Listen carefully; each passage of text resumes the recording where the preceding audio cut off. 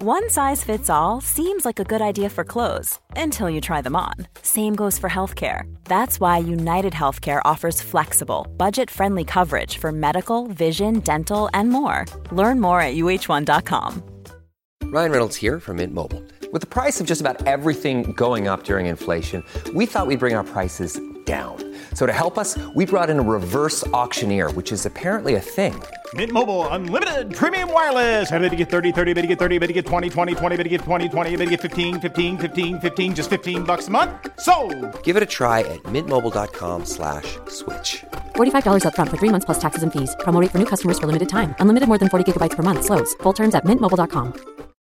The Podfix Network.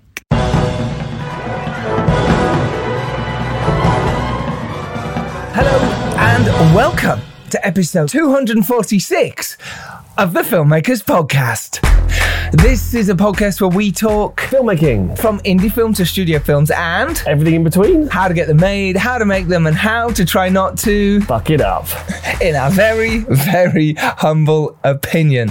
Welcome to the show. Thank you so much for listening. We are delighted to have on this week's episode Chris Miller and Phil Lord. Oh yes, absolute legends of the game.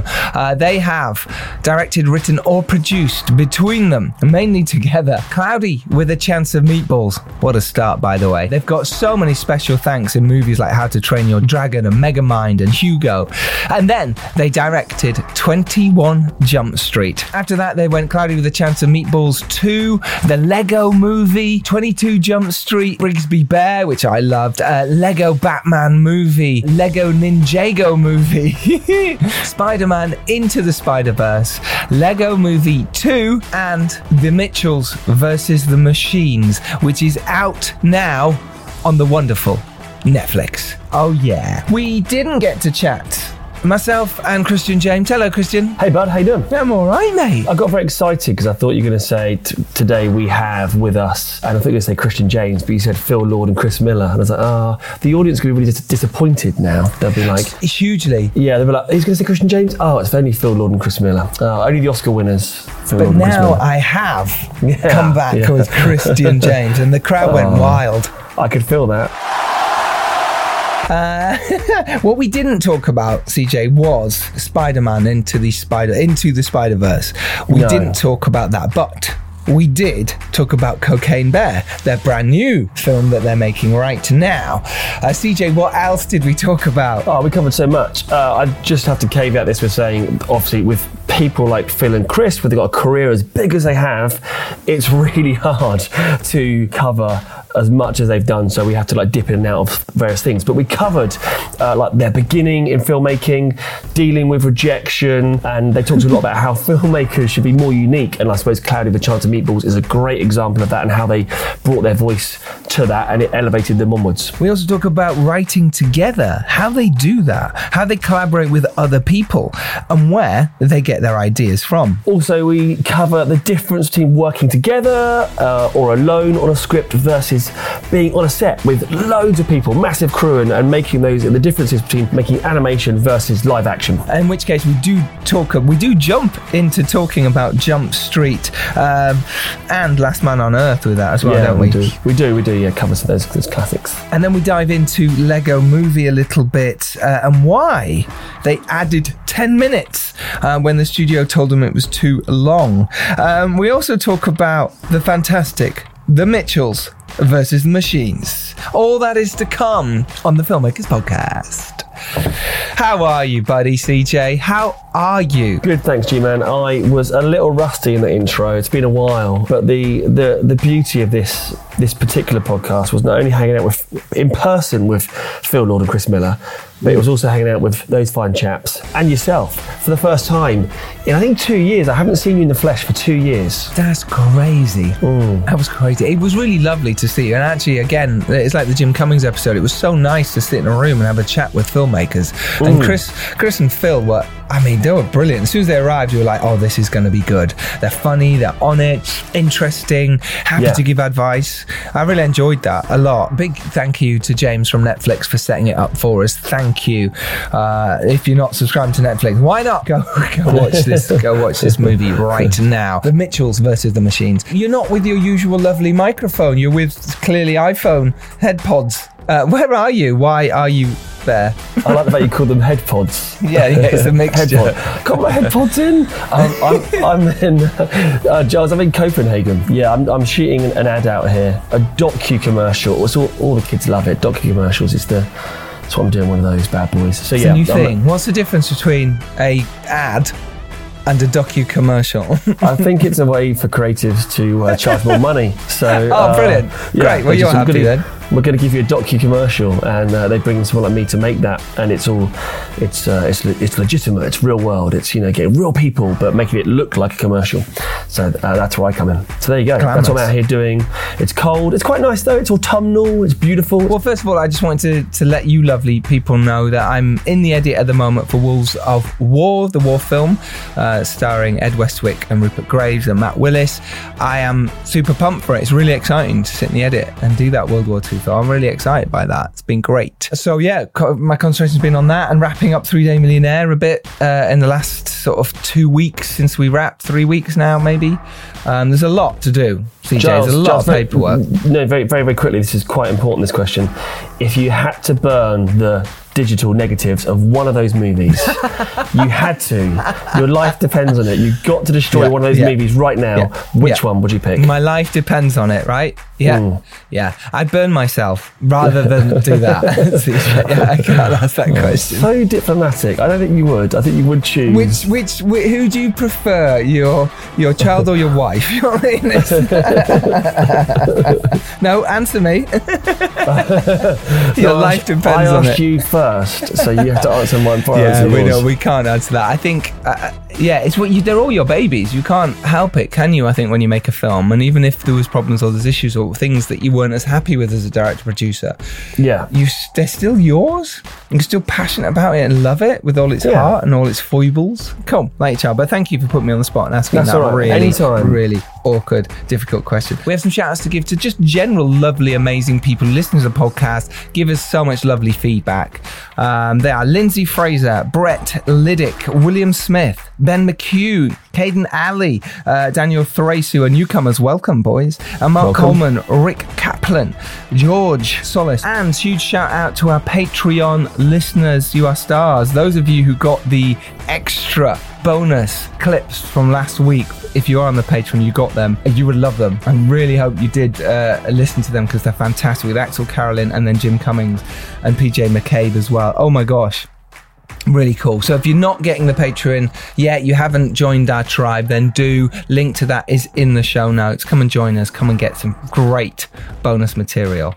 Oh yeah. And our merch, CJ, for Christmas. Yeah. Christmas is coming up. It's crazy. We have 15% off our merch. We have t-shirts and mugs and hoodies and gosh, some really cool stuff. So if you want a Christmas present for a filmmaker friend of yours, can't go wrong. Or not. They could be. Don't have to be a filmmaker friend. Maybe someone that just likes. Maybe someone that wears t-shirts. Yeah. Or it could just be you. You know what I mean? You could buy it for yourself. There is that. And also our blog at the moment, it's going great guns. So basically, we cut down some of the best bits and we put them onto our blog. So do go check that out as well. It's free. Why not? It's on our website, thefilmmakerspodcast.com, where you can get all our back catalogue of podcasts, or wherever you get your podcasts in the world. But anyway, that is the blog. So, CJ, shall we get to today's episode? Let's do it. This is the fantastic Christopher Miller and Phil Lord, legendary director, writer and producers, on our podcast for you lovely people. Sit back, relax, and enjoy. Hello, Joe. How are you guys? So nice to meet you. I'm Giles. How are you? How's it going? You just come from Ardman. You're allowed to talk about that. The studio's there. Yeah, we were just in beautiful Bristol, visiting with Peter Lord over there. Any relation? No, sadly. It was great to walk around. Was it your first visit there? We'd been back in 2009, but it was great to see the operation. There's something really cool about how tactile stop motion is, and these incredible sets that they've got, and just the inventiveness of that place is really magical. You remember that like filmmaking is all, everything is a prototype. if you're making something, if you're making an animated movie, it's an experimental film. Every film is an experimental film. And you really get that sense of like, oh yeah, we have to solve this problem. How are we going to create this grass? Well, maybe we can take this material with a fork and just kind of fluff it out and it'll look right. That kind of problem solving is so germane to animation, and it reminds us of being students, and so it's great. And then speaking of students, Peter Lord is like a guy that we've studied, since we were kids, and like watching his films and wanting to be in the animation business, it's a real trip to meet him in person and then have him seem happy to see us. So you're meeting your heroes as well. So how is that, Yeah. how does that feel to, They say always meet your heroes. That's what they say. That's what they say. Yeah. You must have met a fair few of your We heroes. have met a lot of heroes. Can we? No, I'm not going to go there. I don't know. No, So but which ones? No. We met Miyazaki once for 30 seconds. Did you? How was that? Wow. It was great. He said, keep making animated films. And he made us promise, and then we did. And then you did. But he also didn't just do that. That was the thing. You actually lied. Oh no! Well, we were already making some live action, some animated, and he told us through an interpreter to not stop making animated films. It sounds like a swipe at Jump Street to me. I mean, it he was does. like, you really should. He's taking a hit. He was a apparently. huge Jump Street fan. Right. As he should be, because it's course, brilliant. It is brilliant. You You should have had him against the wall. I think. Yeah, It's you like, should what'd have. you say? Yeah, how dare you? Yeah. But were you talking then about being students and actually that feeling of students? You met, right, when you went to the same University, yeah. True Fact, wasn't We it? It's did. got an English name as well where you went. Dartmouth. Dartmouth, Mm. yeah. Sounds There it is. very fancy sounding. very British. But was it fancy? No, I mean, Okay. yeah, it's in the upper valley of New Hampshire and Vermont. Mm-hmm. It's a decidedly unfancy place. Right. I had a mutual friend who said to both of us, I met someone just as weird as you. And Serious? and sort of True. set us up as friends. And here we are. And then you lit my girlfriend's hair on fire. It is true. And Well, we we've all became done that. close friends afterwards. Yeah. It's a real bonding experience. How did that happen? How did you? Chris Okay, was well- playing a little game. Yeah, Yeah. she was that you guys playing. have probably played before, She was too. playing like a Tetris type game on the computer, and I was playing a game called Let's See How Close I Can Get This Lighter to Heather's Hair Without Her Noticing. Great game. Great It's a game. great game. I mean, who doesn't? I know that won game? the game, obviously, because her hair caught on fire. No, and she surely didn't she know what was won going because on. she didn't flinch. Yeah, she she was didn't like, realize she only it. flinched Yeah. when I was like blowing it out. And then she's like, "What are you doing?" I was like, "Oh, I gotta go." For the next 30 days, her hair smelled. Burnt hair is a bad smell. It guys. really is. It really is. And you put up with that. You were like, you accepted this both from your It girlfriend and definitely from him. hurt the relationship. Between you and her, but it Yeah. cemented But a it relationship made us between friends. us. Yeah. For life. How burnt was her hair? I mean, just had a little Just patch, the top just a little layer. patch. Right. Yeah. Just the top. Yeah, so you can just, like, you wouldn't, visually, it was Only sort the of... top, not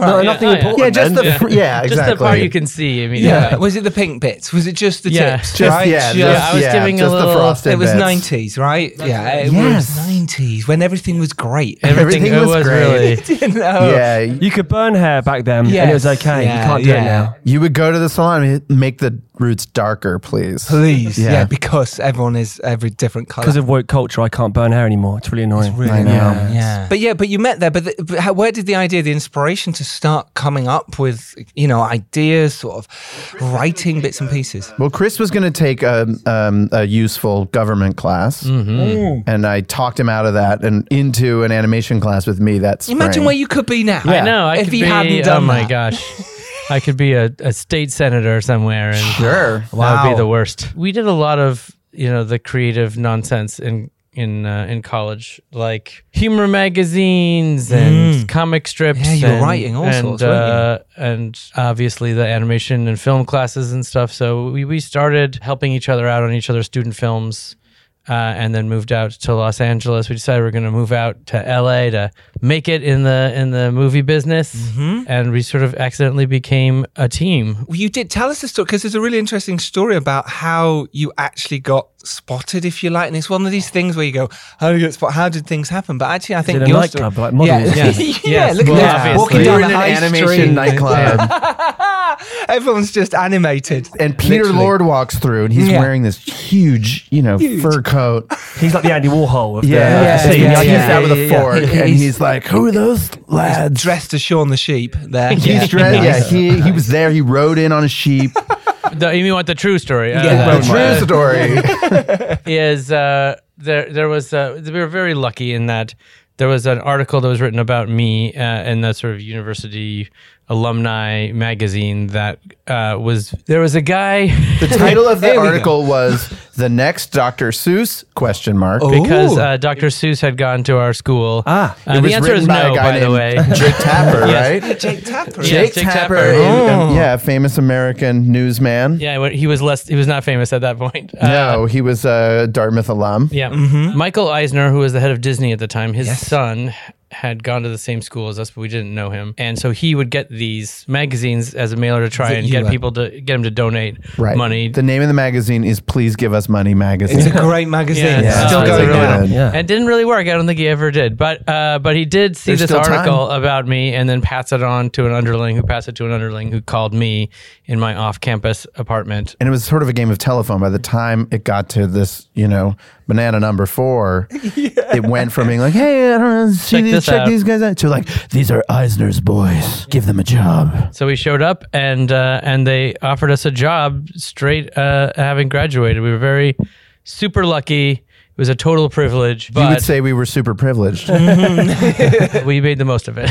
And what was the job? What was the job? The job offer? was to make up Saturday morning TV shows, and at that time that was like the main outlet for animation, and we failed. Yeah, nothing ever went on the air. Okay, yeah, we bombed. We pitched like 7 shows. They were pretty. One was about conjoined twins who ran a toy store. It could still happen. Yeah. So at this time, what would have been around you? What were you influenced by, and what was the animation scene like at that time? It was all like kind of classy situation comedies that were animated for kids, like Recess and Doug, and the things that Disney were making at that moment were pretty straight. But on the air was obviously The Simpsons was on the air, and that was a big touchstone for us. Yeah, South Park. South Park had just started. Literally, the first episode aired while we were on this deal, and it sort of shook up the world so much so that even though we failed at this first job to ever make a show that went on kids television, there was this new burgeoning industry of more adult-oriented animation that the Siren Song came calling to us, and there were places. It made us look really bankable. Right. Yeah, a lot of people made big mistakes, wasted a lot of money on us. A lot of that. And how long you were there coming up with ideas before this sort of things started to get serious? And you went, we spent a year at Disney making kids cartoons that didn't go anywhere, and then we moved over to the adult side of Disney called Touchstone Television, and there we developed this show called Clone High, which we made ultimately for MTV. And that was our first show that we ever made. But they took it on, and it became a really nice series of sorts. You know what I mean? It was like, for you guys, it must have been finally, right? It was kind of a great like English series. It was like on for 10 episodes, and then that was it. But now it's coming back after 20 years later. It's back now. Yes. And with our friend Bill Lawrence, who was now of Ted Lasso fame. Indeed. But at the time, he was 30 years old on a television deal and wanted to mentor other writers, and we were the only people there that were younger than him. So he was like, I guess they'll do. Yeah, I'll hang on with these two. Yeah. And then he made this show called Scrubs, and it was they were shooting in an abandoned hospital. There was a wing of the hospital that nobody wanted to go into because it was the former psych ward, and the doors only opened from the outside, and it was scary. As it should. Yeah. In the psych ward. And so he was like, you guys want a free office to make your TV show and we said yes. We needed all the money we could get to make the show, so having free office space was really helpful. You just couldn't get out. Even though it was creepy. It was creepy. We couldn't get out. Yeah. Until we finished. Finish something. One of the writers' offices had the number 4 etched into the walls and doors and windows everywhere, just thousands and thousands of time from a previous tenant of the psych ward. It was creepy. It was creepy. It wound up in Jump Street. That's right. That's why Channing draws the number 4 a million times. Oh, that's kind of cool. Yeah, it's like a little inside joke for just us. For just you. Yeah. No, and the person that drew the 4. And the person, that person. They're like, finally. And anyone in that ward. Yeah, he or she knew. Yes. They would have known. But where did those ideas come from back then? And what did it feel like? Because it is interesting for us to talk about the sort of the times where it didn't go right. You know, the times when you were struggling, because it's great to talk about the happy times, and of course we'll talk about Mitchells versus Machines and Lego Movie and all that kind of Jump Street. But in terms of the times when we're struggling, because so many people who listen to this podcast, we're in that position. We're struggling. Yeah. What did it feel like then, and how did you keep coming up with new ideas and that rejection? Talk us through that. Well, it was interesting because, you know, in our early days, we would pitch these shows that we thought were really interesting and unique, and the higher ups weren't interested, and they wanted things that they kept saying more Disney, and that was a little bit discouraging because, you know, we were like, well, how are we going to, you know, do something that we want to do that feels like it has some sort of corporate mandate on top of it? And we tried to find ways around it, clever ways around it, and not just sort of acquiesce and do what we thought they wanted to see, because I think that is the recipe for failure. Our response to the more Disney comment was, we tried to think of the worst Disney movie that had ever been made. Which is, in your opinion? Well, it's close. The Cat from Outer Space was the one that we chose. It's a live-action movie with Ken Berry and Sandy Duncan and a cat who comes from outer space. And to save money, they wrote into the script that the cat speaks through thought transference. Love it. Meaning its mouth doesn't have to move. Cheap. So half the movie is just the cat sitting there with his head sort of resting. I'm going to check this out. There's a whole conversation And just happening. having a conversation with Ken Berry, we're like, this is great. All the shows that we're getting on the air were adaptations of like Dalmatians and stuff. So we were like, oh, great. We'll adapt this, the crummiest Disney movie ever made. Of course. And here's the bonus. You won't have to animate the mouth. All the shots of the cat, he can just sit there. And the bar is low, so you haven't got like, it's not like the classic. So it's already, no one's saying like you're ruining my childhood from this one. It was the only pitch they liked. Yeah, of course they liked it. Love it. They love it. They just liked And then we it. go, oh no. Yeah. We had a few times where we started making things that were sort of maybe a little bit on the soulless side, and we regretted it every time. So we learned pretty early that you gotta just make something that you want to see, and thankfully, I think studios and money people are different than they were back then in the late 90s. Yeah, now uniqueness drives the marketplace. It used to be like they were trying to find the biggest tent they could find, which just meant like, let's make something and shave it into the roundest sphere possible so that it can just sort of get through all the hoops. And then so there was a lot of like generic kind of boring stuff was made in that moment. And Clone High is like the opposite of that. It's just like, let's do every fun thing that we want. And we had been in writers' rooms on other shows where the showrunner would say, you need to beat this joke, but it needs to be the exact same thought. And so we're like, okay, we don't know how to do that. And so we said, we want to be the showrunners that say yes. If you've got a wild idea, we want to figure out how to make it work. And so that was the philosophy of that room. And we just said yes to basically everything.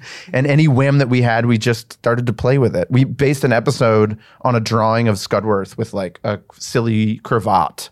And we're like, this is such a funny drawing. Maybe we can design a whole episode around it. But how great and how freeing, right? It was really freeing, yeah. It must have perhaps been too freeing. Well, maybe, but also amazing. Did you, because of all the sort of, let's say rejection, it's maybe the wrong word, of all the projects you tried, pitched and failed, suddenly to have one to non-acceptance. Non-acceptance, should we say. Every no is a slight yes, but just delivered in a no coat. But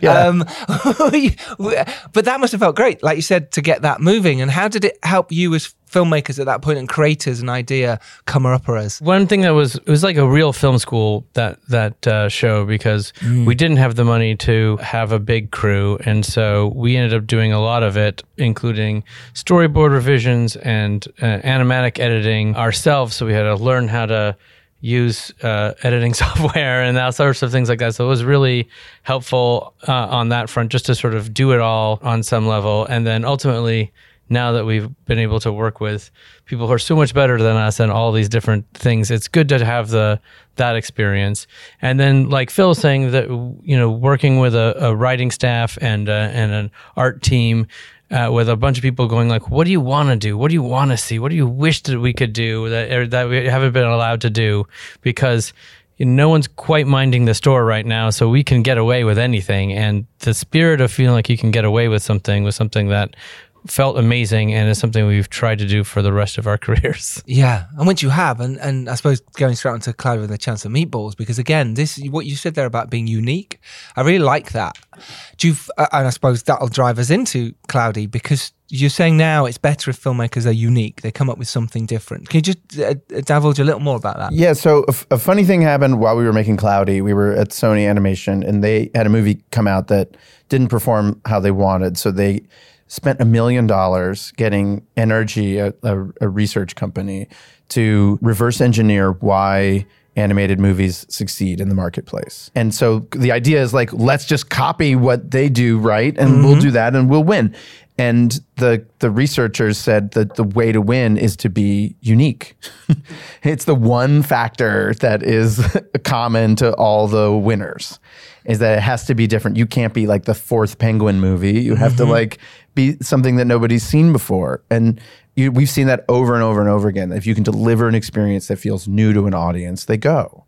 And if it feels like something like, I've seen that before, they stay home. Which is the counter to any studio. Sure, they're like, they just want what's been done because they know it sells and they know it makes X amount. But now I think, especially with the sort of changing marketplace, I think throughout film and television, people are banking on uniqueness and originality, because I think those are the things that get the attention and then drive people off their butts to go to a cinema. It has to be an experience. It has to feel like, I'm going on a ride and it's going to be something I haven't ever felt before. Because there's a much of amazing television right now, especially for movies, studio heads are looking at going like, how can we be something that beats just sitting at home and watching something, and it has to feel something that's worth paying for a babysitter and making a whole evening out of. And so it has to feel like a new, exciting experience, that like going to a theme park or something and going on a roller coaster. Right. Expensive. That's like when Avatar came out. It was like people's grandmothers were like, I want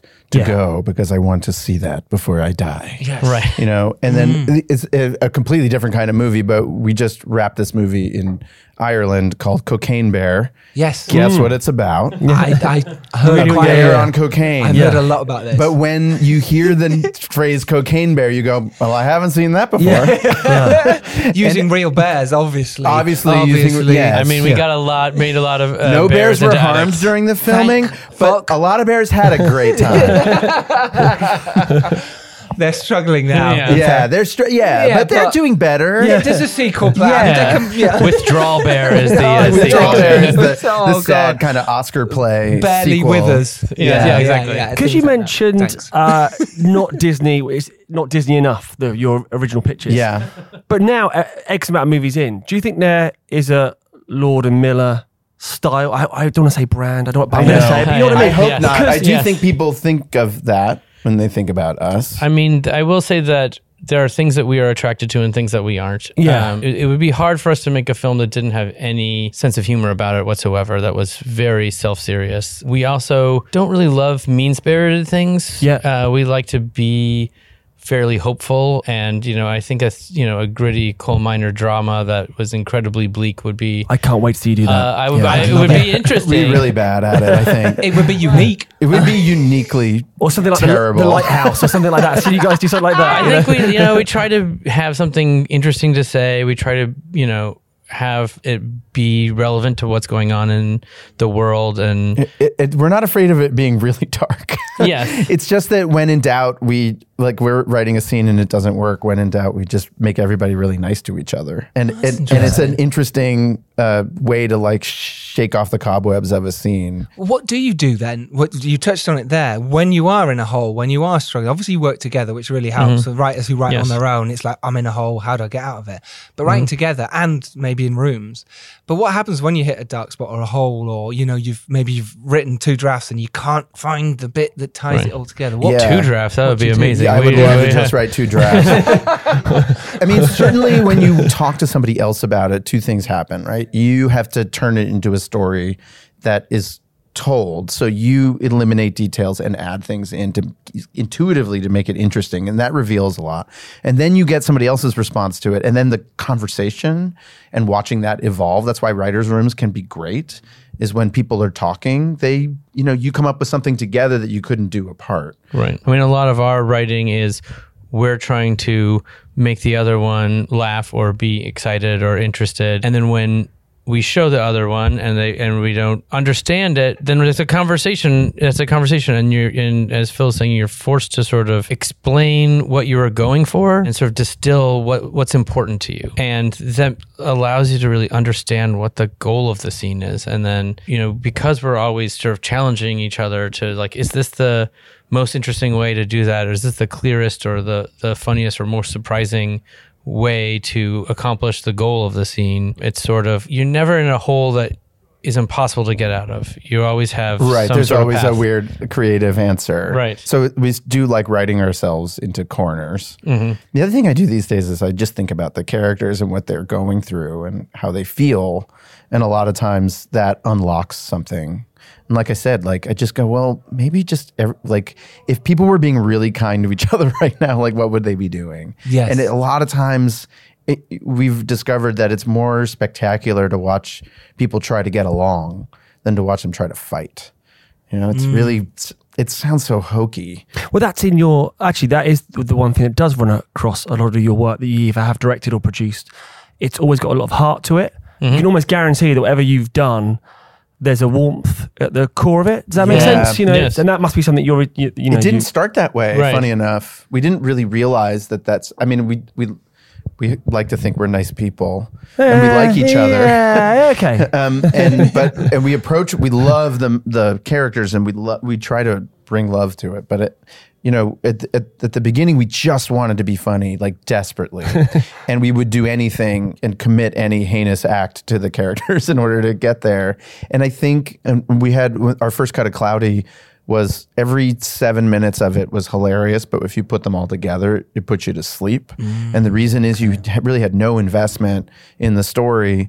And we started working with this woman, Lindsay Duran, who's a great producer, produced a bunch of wonderful movies, including Dead Again, which I just watched again, which is brilliant. Lindsay is such a great producer for screenwriters that she has a whole part of her business, which is just like giving advice and notes to people. So she works on all of our screenplays. And we just send it to her. She sends us a bunch of notes back, and we just do them all because we've learned not to question her judgment. She sounds amazing. Yeah, it really is amazing. She makes you look good. Yeah, Absolutely, 100%. She makes us look good. And she taught us the value of character and relationships and just watching people be kind.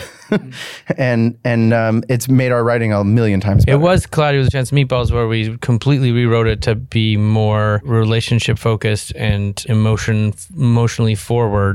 That after that we were like, we'll never do anything ever again. And so now, instead of having to jam it in a reverse engineered way, we like start from the beginning going like, why do we care, and how is this going to break my heart? And remember when Flint was like an aggrieved former famous weatherman, and he was like had fallen from grace and was like really angry all the time to start the movie, and it just was like hard to get people to care. But now I think because the opening's got that Mark Mothersbaugh score, Mothersbaugh, yeah. His score, the whole first sort of 5-10 minutes just flows, but you're almost in tears within 5 minutes. And it's a beautiful score. Yeah, Mark is one of the secret weapons in movies. He's the most melodic composer, I think, working now.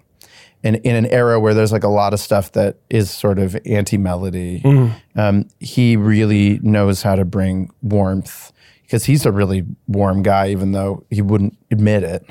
Because he's also he's like, cold, because he made his name being in the most sarcastic band of all time. Right, yeah. Sure. And I think the score that he did for Mitchell's versus Machines is really stunning.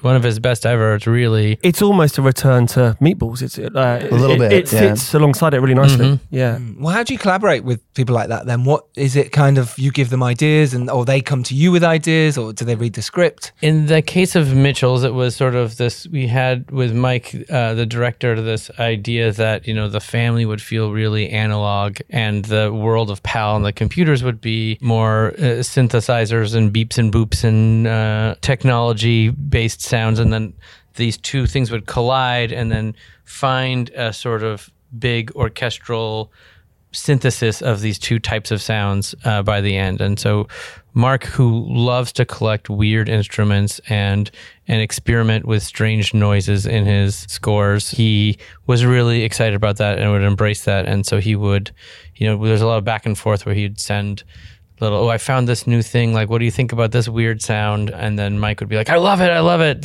Let's do that. And then sort of like picking different themes for each of the characters and having like those instrumentations of each of their characters sort of blend together and have the movie get bigger and bigger and more orchestral and cinematic, starting out in sort of like an independent film score and becoming this big giant studio movie score by the end. And that was sort of the thinking. When you work with Mark, he'll send you like 2 hours of like doodles. Yeah, like just a bunch of fragments of things and like sketches that he's done and some stuff he wrote for you and some stuff that he just like had left over from other things.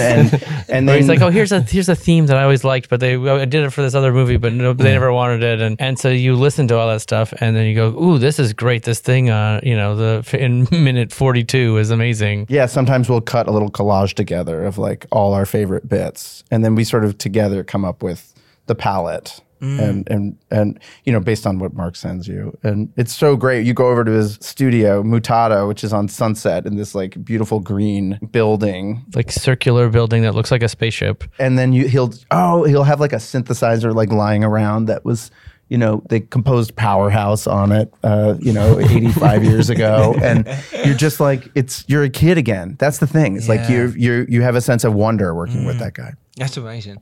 This week's Filmmakers Podcast is brought to you by Massive, the fastest way to send and receive massive film and video files. Send uncompressed dailies, locked pictures, DCPs and more with Massive. Spelled MASV. Keep listening to hear how you can receive 100 gigabytes for free towards your next transfer.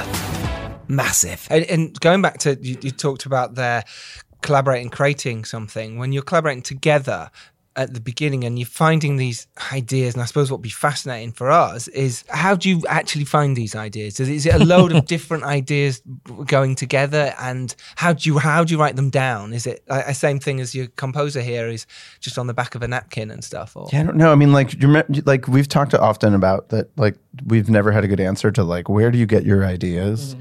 And I don't know if I've ever heard a good answer from anybody else. I guess I could say I get them from Chris. I mean, I think you're sort of in this, and I get mine from Phil, so it's it's a circular situation. But I think it always starts with a what if type of conversation. And I think I have this theory that there's a reason why a lot of creative people and writers are anxious people that are on mood stabilizing drugs.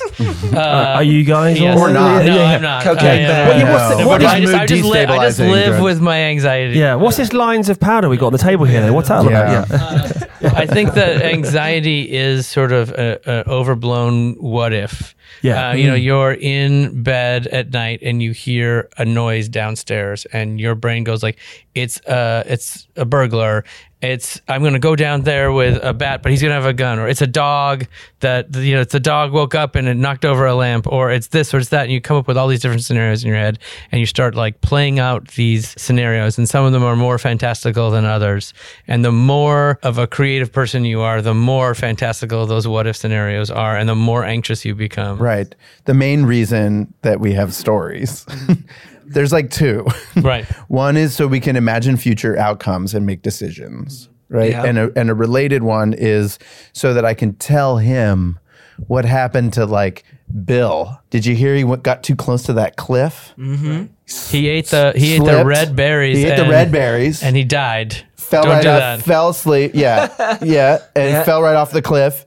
And he died. He got really close to the mastodon and he got trampled to death. Don't get too close to the mastodon. Don't eat the red berries. Let me tell you an exciting story about this. Don't get too close to the edge of the cliff. I'm warning you how to survive, or I'm telling you how about we could do something like this and the world would be a better place. Yeah, so stories are a really important technology if you want to stay alive. Right. And that's why we all still have it. Yeah. What you're telling me is you have a good escape plan from your house. Absolutely. Shouldn't go Every wrong. scenario has been thought out. Yeah, we're on the second floor. Zombies. If I jump out this window, I'll probably break a leg. When you move house, if I push him first, you could land on him. Yeah, land on him. That's probably okay. I haven't thought of an escape right no, here, but this right is, now. we're not here for long. But Yeah, and I don't feel really under threat. I realised I didn't have my new escape plan in my new house. I was like, oh no, I don't have which has been there for years. I'll tell you what, that the lords, since they came over from this country to America, have tied ropes to bedposts in case they needed to escape. Yeah. Serious? Yeah, when I went to college and my dad gave me like a hug, like $100 and a rope. And oftentimes it's sort of like, this scene isn't good enough. I'm anxious that it's not special enough. Like, what can we do to make it more interesting and more special? And so it's all anxiety. That whole idea. How about putting it down? Like you say, you come up with these ideas and they come up from anxiety. But do you block it out? Do you just splurge stuff? Or tell us about. I think you're more of a block it out guy. And I'm more of a vomit it onto the page and then pray that there's anything good there. Well, I think there's sort of something that we learned from a speech by John Cleese, that there's like an open mode and a closed mode. And when you're in the open mode and there's sort of like the creativity is flowing, you can feel, oh, this is the time when we're generating ideas and they're exciting and they're getting us all jazzed up. You don't want to sort of block it with a lot of editing thoughts at that moment. You really just want to explore everything and just throw out as many ideas as you can, because that's a really special time. And then after that sort of wanes, you can go back and then look at it with an editor's eye and go like, oh, what really actually works and what do we need for the story? And we could use this thing, but we'd have to adjust it this way. And this is a great idea, but it sort of is contrary to what we're trying to say. We try not to short circuit ideas before they happen, right? So if we're working on something and he brings up, what about this? We just try to chase it instead of question it before you even know. Thinking live action wise, are you the same effectively when you're writing? Is the energy the same when you're on set, or is it a completely different dynamic, or how does it work? How do you both change from in a room, just the two of you, to on set? Yeah, it's really about how does the anxiety manifest? Right. Well, I think one of the things is that we talk about the scenes so much beforehand, and we sometimes have a lot of different ideas or things we want to get. And when we're on set together, you want to present a united front to the actors so they don't get bombarded with contradictory ideas and not know what to do. And so we sort of try and present a single idea. Do one thing at a time. Yes. And if we have a disagreement about like, oh, I think this should be like animated and yelling at each other, then we wait until we do Chris's idea, which is like, what if we play it really soft? We do that first and then rev them up at the end. Say, okay, now that we've done that, let's just try another version that's a totally different thing. Instead of like going, let's try it soft but loud. A lot of times when we're on set, like watching a take, you're just watching it with your body. One of the things we try to remember is like you make these things with your frontal lobe, but you watch them with your stomach. Yes. Right? So you sit there and you're watching a take and trying to like listen to your body and whether you're leaning in or out, and you might get an idea that's just sort of intuitive and you just try to chase that, and we'll pitch things out. A lot of times, depending on the performer, we'll just throw lines at them in the middle of the scene. And you're working with some amazing performers on your first. So that was your first live action for sure. as well. Which one? Both those guys are really Jump Street, great at taking lines in the middle of the scene. So you're kind of writing the scene with them as you shoot it, which is really fun. And it's been great. In all of this stuff, we try to work with people who are good improvisers because they can sort of put it in their own words, and it's like free writing that you're getting from these people that are filmmakers themselves. And so it's just greedy. Yeah, but in a wonderful way. And how did going into Jump Street real quick, and so coming from animation side and creating ideas, and suddenly you're now working with the real camera. Yeah, was there any? Talk us through the differences between, because it was a lot to learn. Just the physical realities of like you need to get a camera and a dolly and a person in that space. You can't just put the camera like magically, put the lens right against the wall. There was a lot of that stuff. We have a great cinematographer we work with named Barry Peterson, and Barry was really patient with us and taught us some really smart things, that we now brought into animation. He has a philosophy which is like tight eye lines are great for comedy, and that's basically true. And also taught us to think about where the lens is relative to the story. You know, if you're focusing on Phil and like Phil's mind's eye and like experiencing the movie through his point of view, get the camera as close to him as possible, so that even if I'm looking at Chris, I'm looking at Chris from more or less Phil distance, you know, and I'm entering the room that way. So just trying to make things as subjective as possible, which, you know, if you look at like Clone High and even Cloudy, like it's quite objective, right? It's like treating the characters as like Muppets.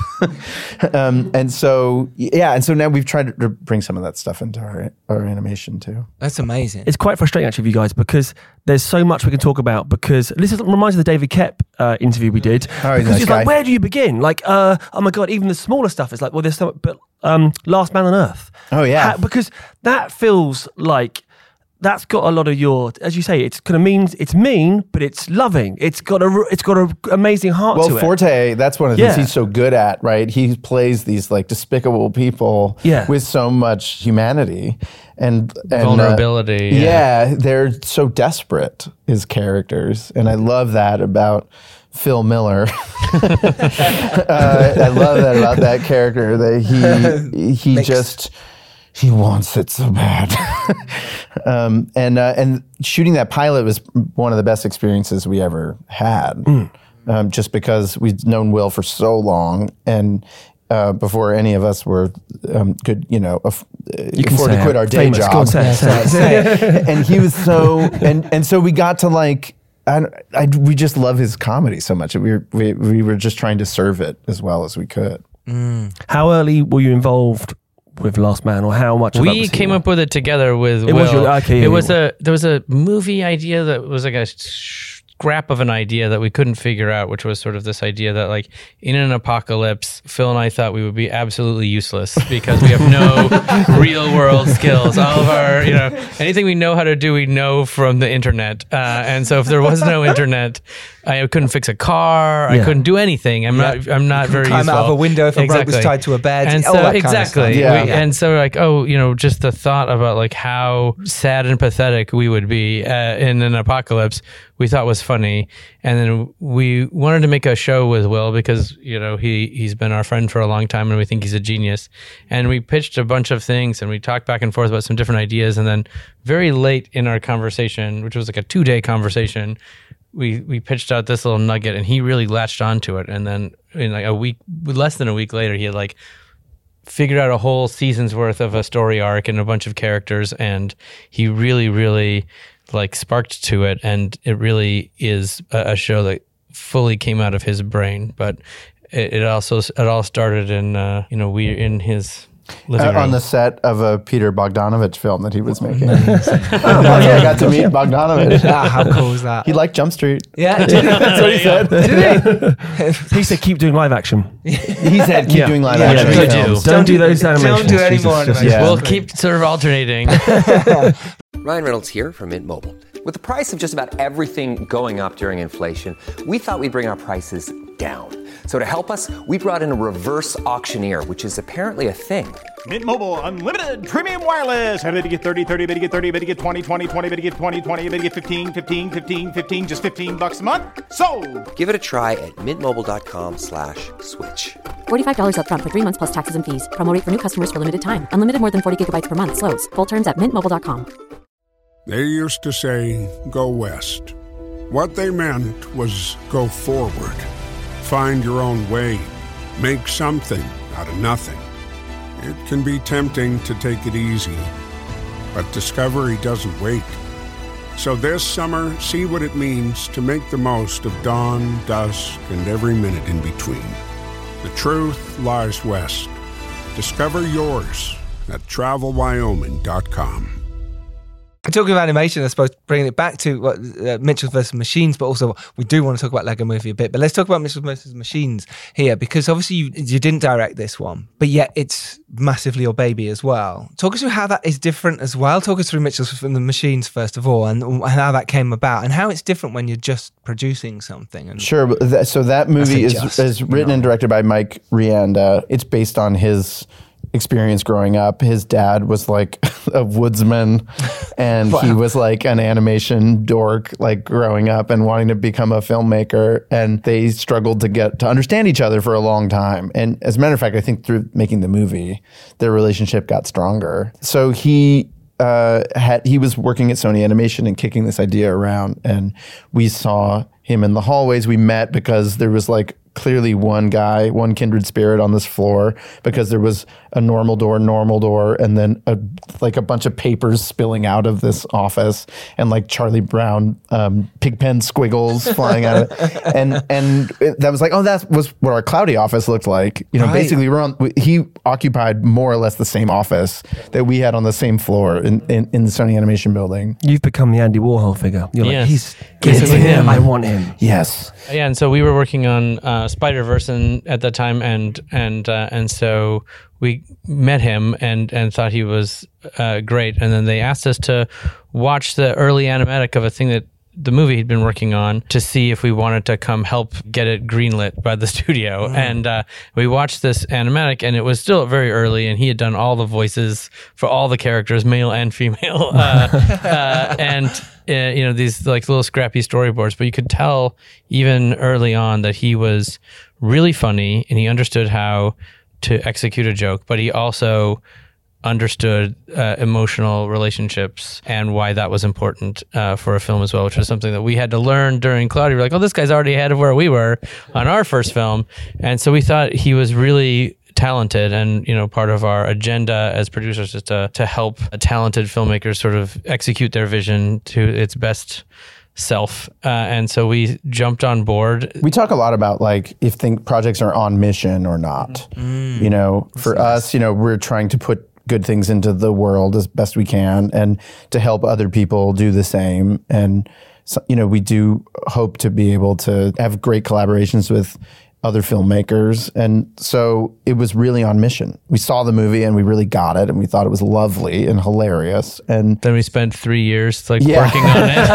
And we're like, this will be easy money. Yeah, this is an easy one. Yeah, in and out, quick, one day. We had to sort of break it down and then build it back up to sort of make sure that it was its best self, and it still is a lot like that early screening. It's just sort of... It's sweeter. Yes. What's your biggest... Because there's an energy and pace to the stuff that you guys are involved with. Did you bring that to Mitchell's? If anything, we slowed Mitchell's down. Really? Well, because it is... It's rapid fire. I remember Lego Movie. Fast. Lego Movie, I remember first watching that and thinking, wow, it's like an assault. But what you can't believe about Lego Movie is it moved even faster. Wow. And we had a test screening, and the movie, believe it or not, people said it felt long, which means they disengaged. And the studio was there, and they were really worried because animated movies score really high. So like that movie did like an 88 or something like that out of 100. But like good, a Pixar movie does like a 97. So they're like, we're dead.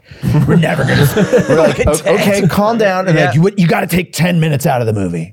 That's the only way it's going to work.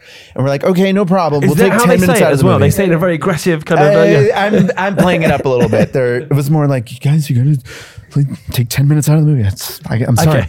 Okay, so very genteel. And so we agreed, which was a lie, because the truth was you needed to put... And this is what we did. We put 10 minutes into the movie. Right. But to make it longer so that every moment you had a second to digest it and understand, not just like you said something, but I got to watch what you said land on the other character, and then I watched them process it, think about what they were going to say, and then say it back.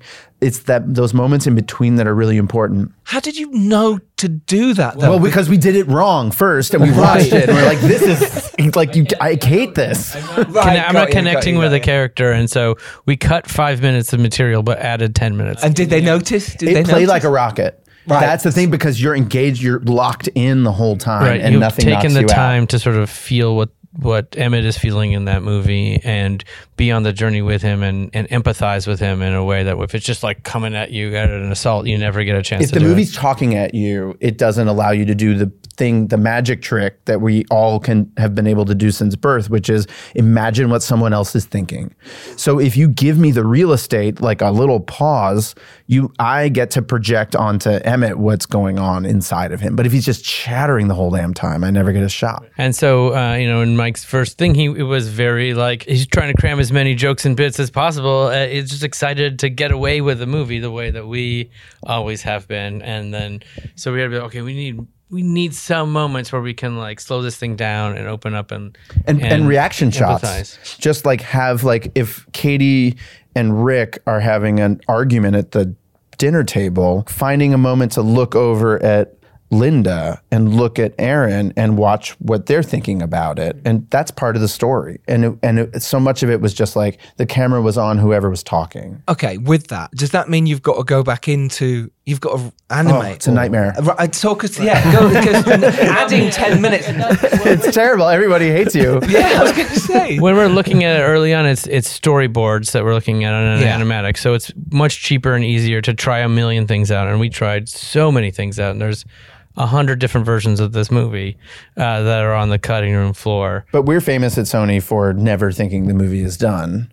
And even though the hardworking line producers are telling you, but the shot is finished. No, it's not. No, it's not. Because we need to add 12 frames on the end of it. But it's finished on this. Yeah, it says so on the spreadsheet, but someone's going to just open it up and we're just going to add 12 more frames. Is that easier now that you've got a reputation? It's a little easier now, but it is still, it took us a few movies to learn that about us. But I think the results speak for themselves. And the artists all, when they saw that the movie was playing better, then everybody was on board. Yeah, and they trust you. Like Christian says, they trust you now that you know what you're talking about in terms of go, look, we're going to add 12 frames. We are. Right. Or at least you're in a position to... You know you're going to do it. You can fight me on it and wait a week and then do it anyway, or you can just do it. But I'll have you fired. But you know I will find a way. I'll go around you and I'll talk to the animator on the weekend and it'll happen. So just behind your back. Accept it. Yeah, do it now. Let's all film. But no, that it is nice, I think, in a way that you, like you say, you know it's worth it in the long run, even though it might cost more now and we've got to put those line items back in the budget. The fact is, at the end of the day, you're making brilliant projects and brilliant products. You know, it's true. They are. You've made some amazing films. There's no question of that. Well, that's very kind Don't of get you. big heads. Don't do. Oh my goodness. You don't You're able to walk out of the room. Playing to the buzzer, running through the tape, as we say, is really important. It's those last little details, and the mix can make a huge difference. Got to leave it all on the pitch, guys. Right? Because like if you mix it wrong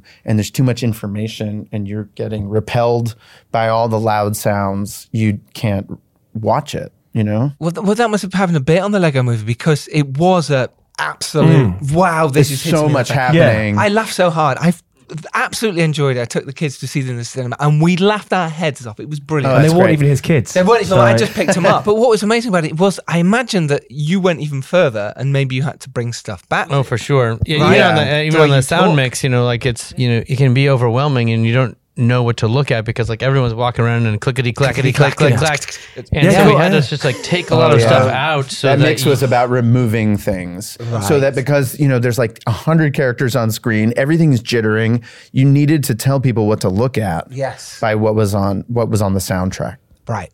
Yeah. And that can't be easy, right? It's a big pain in the neck. Big pain. Yeah. On Mitchell's, for example, like we added, 4 weeks to the mix at the end, 2 of which we paid for ourselves because it just couldn't. The line producer was like, "No!" Yeah, we were like, "We're paying for it. We'll try to." Sometimes that's a move we do is we say we'll pay for it and then we shame them into doing it. It's a bit of a game of chicken. But sometimes we end up actually paying for it. In this case, we actually because we care so much about excellence. So it's worth it. It makes a difference. It really does. It really does. Hence why awards season and stuff for Mitchell's absolutely. Right, I mean, it's fantastic, and it's totally deserves the awards, and everyone who hasn't seen it should go see it. But we're super proud of it. I'm so proud of Mike, and happy for all of the people, his whole crew. This is a lot of people's first movie. Lindsay Oliveras, who's the production designer, it's her first time ever in that job.